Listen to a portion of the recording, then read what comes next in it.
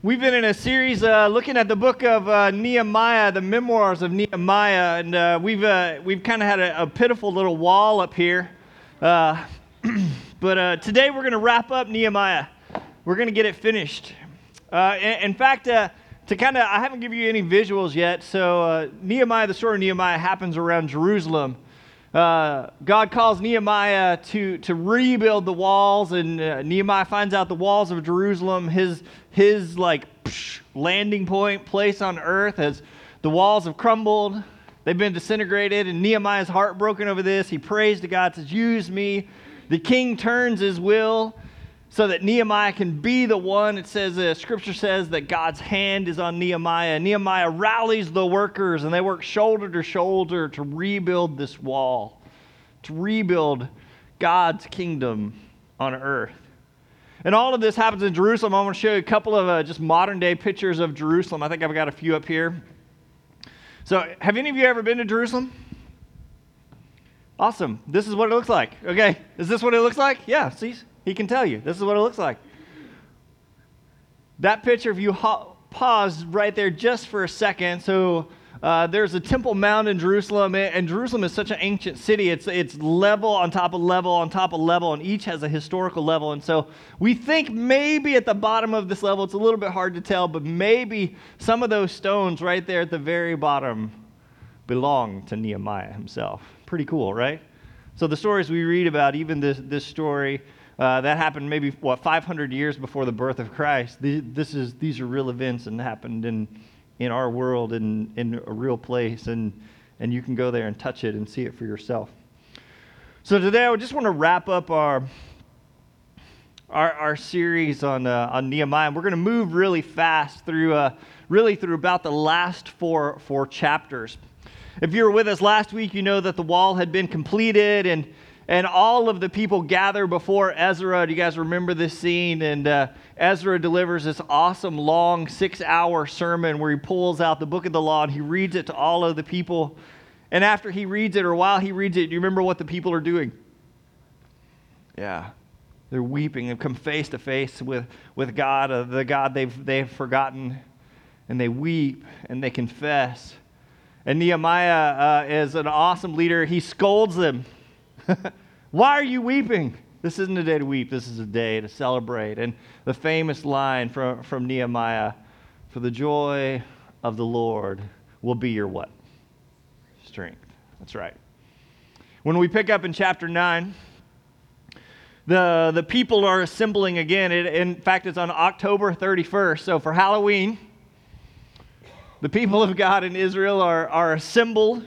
They come together, and they're dressed in really strange Halloween costumes. They're dressed in burlap, and they've covered themselves with ashes, which is just signs of mourning, signs of repentance. And in chapter 9 and verses 4 and 5, it says, the Levites instruct people. I think I have that. Maybe I have that slide back there, Stephen. Somebody throw something heavy at Stephen. Okay, never mind. It's in there, trust me. In verses 4 and 5 of chapter 9, it says, "Stand up and praise the Lord your God, for he lives from everlasting to everlasting." And so what do the people of Israel do? I know sometimes people are like, "Man, your worship set's so long and we stand the whole time." And I'm like, yeah. Well, why do we stand so much? Well, that's kind of a natural response to being in God's presence. In fact, you got two responses. You can either stand or you can fall flat on your face. Which would you prefer? So that's kind of the responses when people are in God's presence. So they stood. And again, they stand for 6 hours, for half a day. They stood for 3 hours while the book of law is read, and then for 3 more hours they confessed their sins and worshiped the Lord. And then they pray. Nehemiah prays, Ezra prays, the whole community come together, and they have this one extended prayer. And if you haven't spent so much time in Nehemiah chapter 9, man, you need to go and revisit this prayer because it's 30 verses long. They pray this awesome kind of historical prayer. Remember, Ezra has pulled out the scroll. He's read the Torah, the first 5 books of the Old Testament.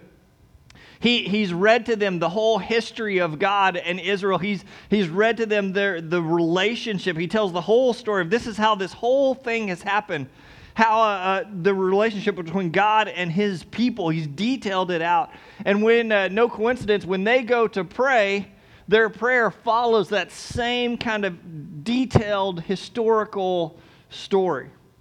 It begins by talking about a covenant with Abraham given to his descendants and the time that Israel was in Egypt and they cry out to God because of the oppression. In their prayer, it includes the parting of the Red Sea and miraculous wonders. They talk about the God who hurls God's enemies into the sea.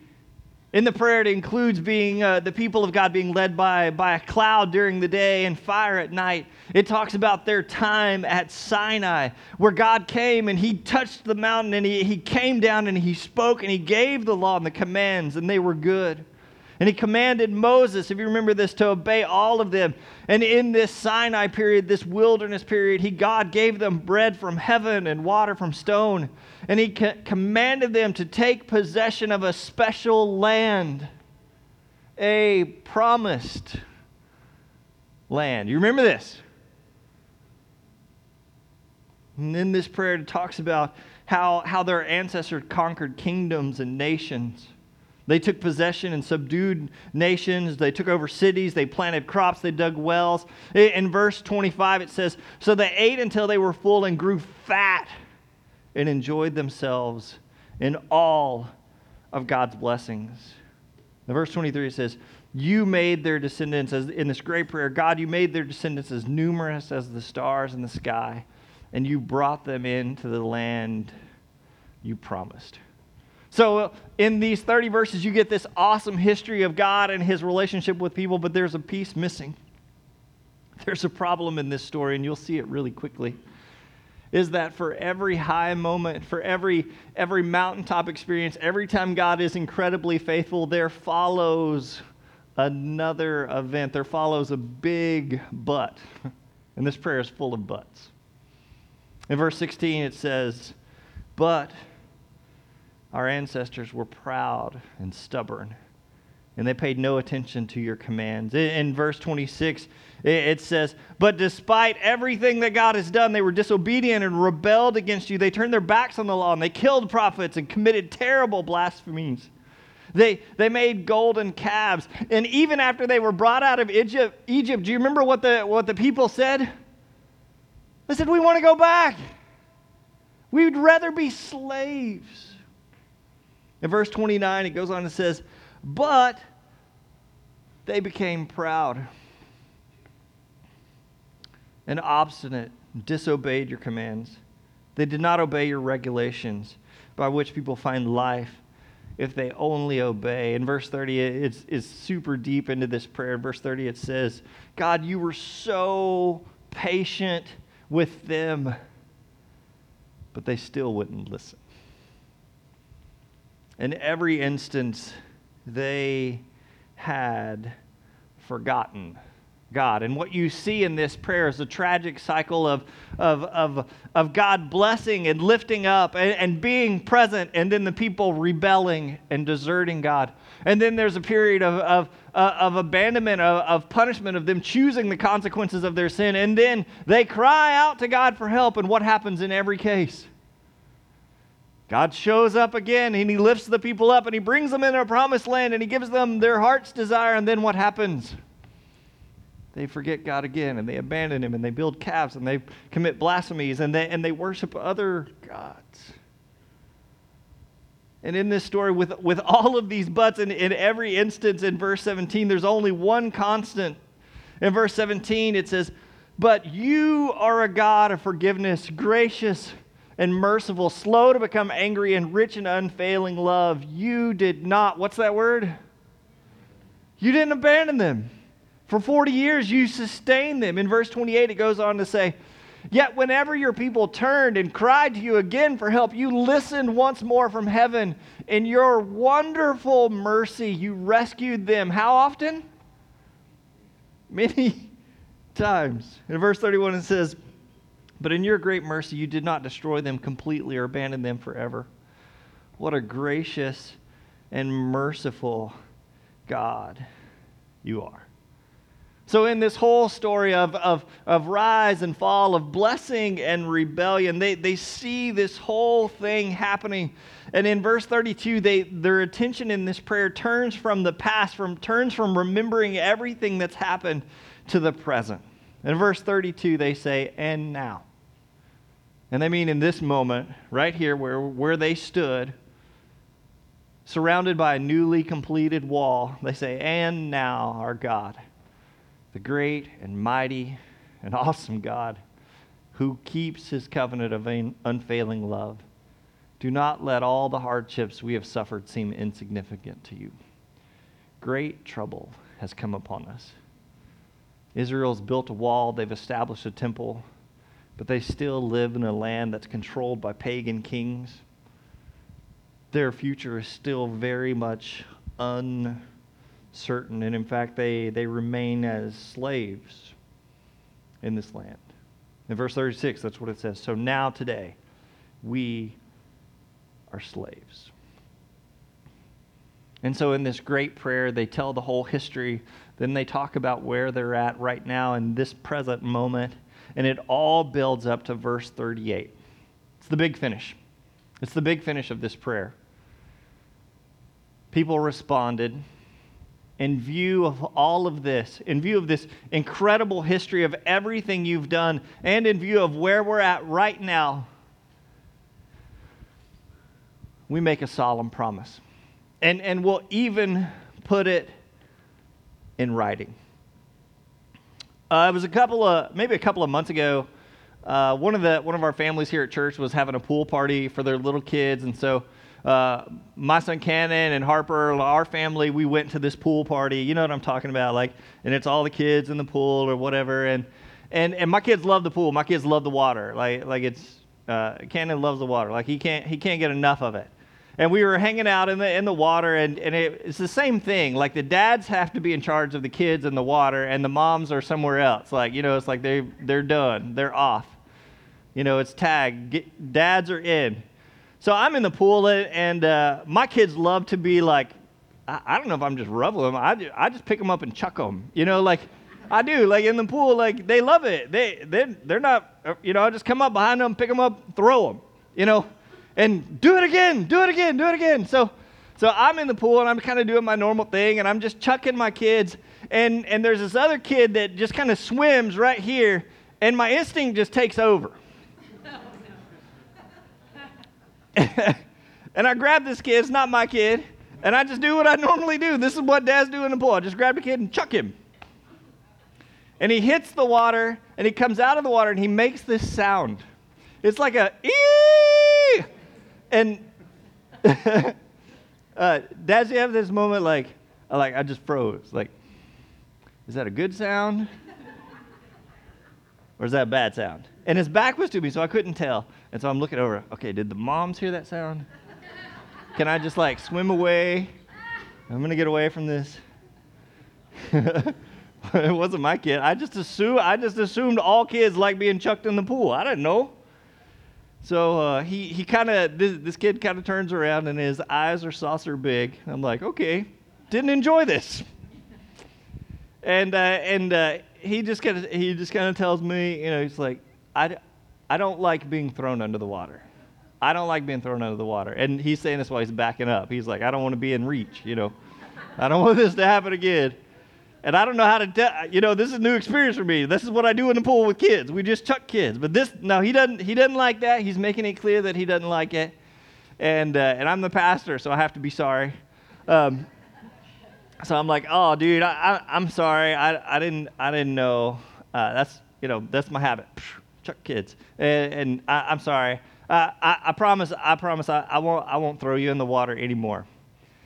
And I can tell he's thinking about it. This kid it's going through his brain, and he's still kind of backing up, and he's like, can I trust this? I promise. No, it's okay, man. I promise. I won't throw you again. I won't throw you again. And he takes a long pause, and you could tell the wheels are turning, and he's thinking about it. And he does this, and he says, pinky promise?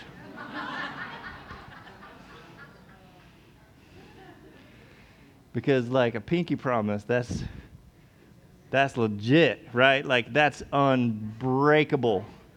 Like you pinky promise something, what's the consequence of that? You lose a pinky? I don't know. Like, but in his brain, like this was for real. This is for real, like just a promise is a promise, but this is a pinky, this is somehow bigger than a regular promise. And that's exactly what the people of Israel are doing. They said, God, in light of this whole history, we've seen time and time again our ancestors have rebelled against you. You've lifted them up. They rebelled against you. You've lifted them up. They rebelled. You've lifted them up. And what Israel is saying, what God's people are saying is, that ain't going to be us. They say, we are different. We're in a bad spot right now, God. We are slaves. You helped us build the wall. We rebuilt your temple. We're right here in this place. And we're telling you right now, if you come and help us just one more time, this will be it. Just one more time, God. We solemnly pinky promise that if you lift us up, if you rescue us this time, we will never forget you again. And in verse 28 and 29, they say, look, we'll put this pinky promise in writing.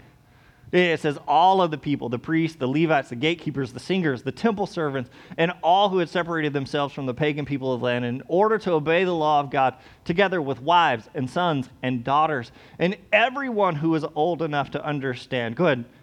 Joined their leaders and bound themselves with an oath. They swore a curse on themselves. May our pinkies be cut off if we fail to obey the law of God as issued by his servant Moses.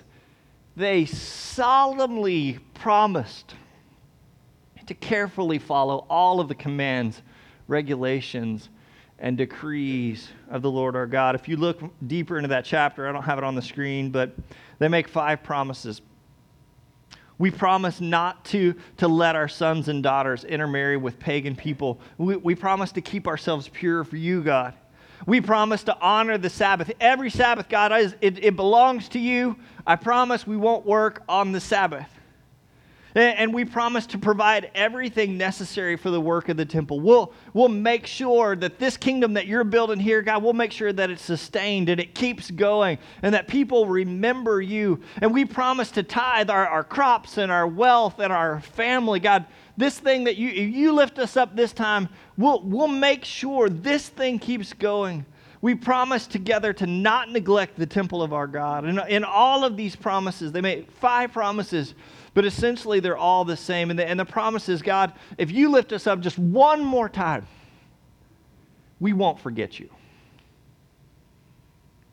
You come through this time, God, we will never forget you again. We promise. And in chapter 11 and 12, after this incredible promise is made, and you can go back and read it for yourself, man, it becomes an incredible time of celebration. The walls have been completed about a mile long around the old city of Jerusalem. The temple is back in place. God's law is being read. In 11 and 12, Nehemiah actually resettles the people. He brings the people back so they can start flourishing in this new land. And everyone has made a promise to follow God again. And so it's this incredible, awesome scene. In fact, Nehemiah actually orders 2, it's like the first marching band in history, like a marching band and choir. They all line up on the wall, like these 2 massive choirs with bands. They get on the wall and they march, they separate into 2 and they march in different directions all the way around the wall. And they just keep going. Pretty awesome scene, right? Praising God, singing, playing instruments. In chapter 12, verse 43, it says, many sacrifices were offered on that joyous day. for God had given the people cause for great joy. And I love what it says, and the joy of the people of Jerusalem could be heard where? Far away. What it should say is, and they all lived happily ever after. Because I want desperately for Nehemiah to end at this moment, right? The temple has been restored. God's kingdom has come back. The wall has been completed. Everybody works shoulder to shoulder. There's praising and there's scripture being read and people are repenting and confessing. And everyone has promised not to neglect the Lord again. This would be a great place to stop. Everything tied up nice and neat. And it's the perfect ending to a story. Except it doesn't. And I know 13 is an unlucky number, and it's an unlucky number in Nehemiah too. I wish chapter 13 wasn't there. Why can't we just end on 12? But chapter 13 is there. And in chapter 13, it begins that Nehemiah was governor of Jerusalem. He worked in this place, reestablishing God's kingdom for 12 years. And then Nehemiah heads back. So if you guys remember, Nehemiah had permission to do this great work from a king who he served. He was the king's cupbearer. And after 12 years of working for Jerusalem, he spends 2 years, or we think maybe a year or two, back under King Artaxerxes. He goes back to Babylon. The people are doing great. Jerusalem's established. There's a wall. There's a temple. Everyone's agreed to follow God. Everyone's promised. And so Nehemiah leaves things as they are and goes and returns to Artaxerxes. And it takes him a year or two, like I said, before he comes back to Jerusalem. In chapter 13, the story has fast forwarded 2 years roughly. In verse 7, it says, Nehemiah says, when I arrived back, ... In verse 8 he says, I became very upset. Because when he gets back, he sees that sons and daughters have been intermarrying with the people of the land.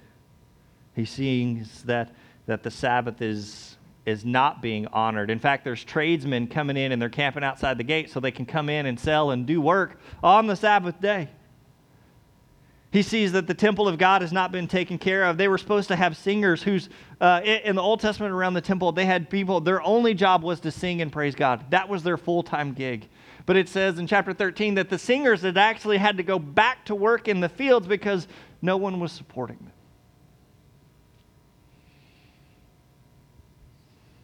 The temple of God was not being taken care of. The temple is neglected. When Nehemiah comes back, he sees that God has been forgotten. And all the promises have been broken. But you made a pinky promise. You made a solemn promise. How could you do this? Nehemiah confronts the leaders in verse 11. He says, why has the temple of God been neglected? Wasn't it just this sort of thing? You remember that long prayer you said where you said, hey, God did this, and then the people rebelled, and then God brought them back up, and then they rebelled. Nehemiah says, wasn't it just this sort of thing that your ancestors did that caused God to bring all this trouble upon us and our city? In verse 21, it says, Nehemiah spoke sharply to them.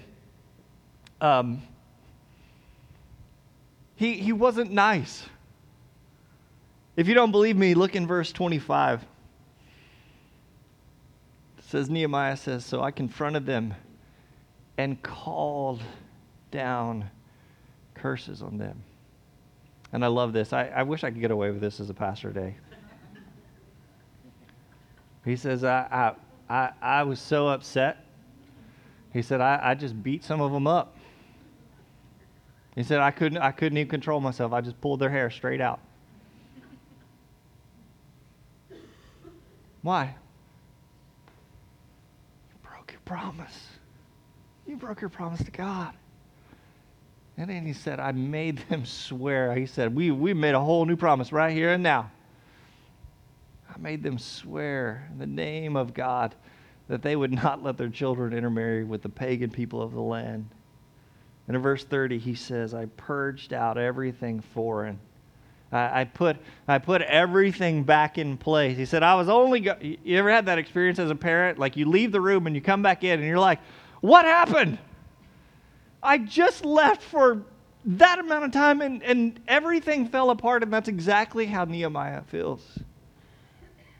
And so after slapping some people around, pulling hair out, he puts everything back in order, and he makes the people swear a promise again. I love the church father Augustine, and that's where Nehemiah ends. If you read it, it ends right there. I told you, chapter 12 is better. I love the church father Augustine. He wrote about looking into Scripture and all that kind of stuff. He advised that while we are looking into the heart of the Scriptures, we would do well also to look with an eye to our own hearts. While we look into the heart of Scriptures, we would do well to look with an eye to our own hearts. And I think if you look carefully with an eye to your own heart, there is likely something uncomfortably familiar about chapter 13 especially. When Israel says this prayer of blessing and rebellion and blessing and rebellion, this cycle of faithfulness and rebellion, that's got to ring some bells in us. Maybe like Israel, you've said, God, this time is different. God, trust me, God. I know what I've done in the past. I know how I felt. I know how I messed up. But I've changed. This time is different. And Nehemiah taps into something so deep and so real that every one of us can relate to. It's not that we've been so incredibly, awesomely faithful to our promises to God,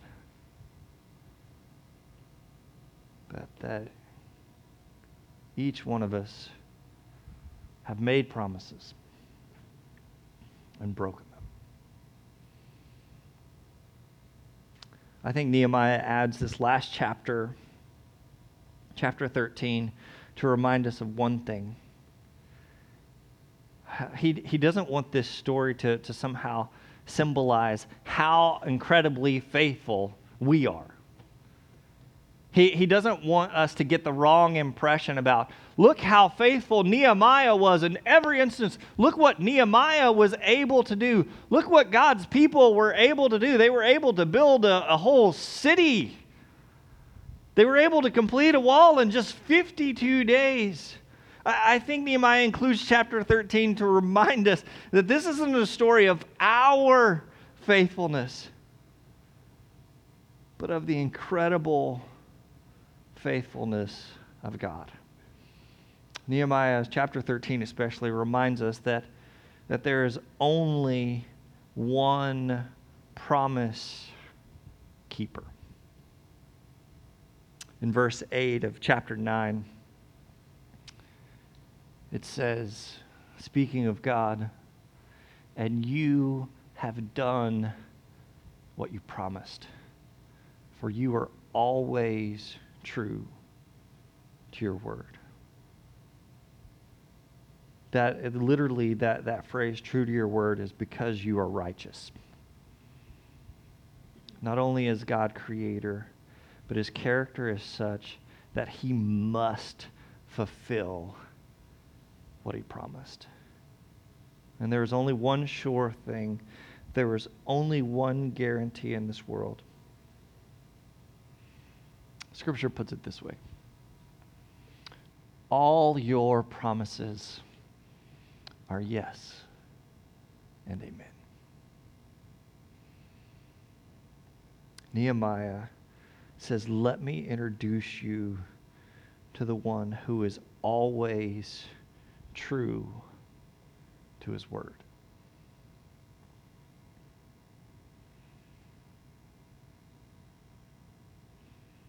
We are promise breakers. But God is a promise keeper. Even in Romans it says, all have sinned and fallen short of the glorious standard of God. Our story isn't one of success and faithfulness. Our story is one of brokenness. This is a story of God's faithfulness, even to the point of sacrificing his own son to cover all our promises, to cover the debts we couldn't afford to pay or keep. So in just a moment, we're going to enter into a time of communion. And I invite you in this time, we've got stations set up around the room. I invite you to maybe share with friends. I invite you to meditate on the promises of God. If all God's promises are yes and amen, if he is unfailingly truthful, if everything his word says is true, if he always does what he promises, what does that mean for your life? How can you live differently? So maybe during this time is a time for you, like the people of Israel, to repent of your sins. Maybe you're ready to accept Jesus, to enter into a brand new relationship through baptism, to give yourself to Jesus Christ. Maybe you just are struggling with something, some guilt of a promise that you've broken. Man, we're here to serve you, to pray for you, and I'm just going to move to the back and I'll be there. So I just invite you during this time of communion to consider all that Christ has done, to consider the promises of God, to consider his faithfulness. And while we have this time of communion, I'm just going to play a video in the background. Hillsong did this incredible song. I know many of you know it. It's called Oceans. And this video is kind of unique and kind of special. So I want you to have your communion space, but I just want the room to be filled with the words of this music and this video, because Hillsong actually traveled to the Sea of Galilee, and they take a boat out into the middle of the Sea of Galilee, and that's where this video takes place. They actually record the song on the Sea of Galilee, on the same sea where Jesus walked. They sing these words. And my favorite lyric says, where feet may fail and fear surrounds, you've never failed, and you won't stop now. Let's pray together. Father God, we lift you up. We thank you so much for the story of Nehemiah, for these words. Some of the words from Israel's prayer, Father God. May your glorious name be praised. May it be exalted above all blessing and praise. You alone are the Lord. You made the skies and the heavens and all the stars. You made the earth and the seas and everything in them. You preserve them all, and the angels of heaven worship you. Father God, some of us here in this space, our feet have failed, and fear is surrounding us. We're living with some of the guilt of our own broken promises. And so, Father God, we need to enter into your promises again. We need your faithfulness to surround us. We need our story needs to be not about our promises or our brokenness, but Father God, your incredible faithfulness. God, no matter what we're facing and what our struggles are, what we're dealing with right now, you've never failed, and you won't start now.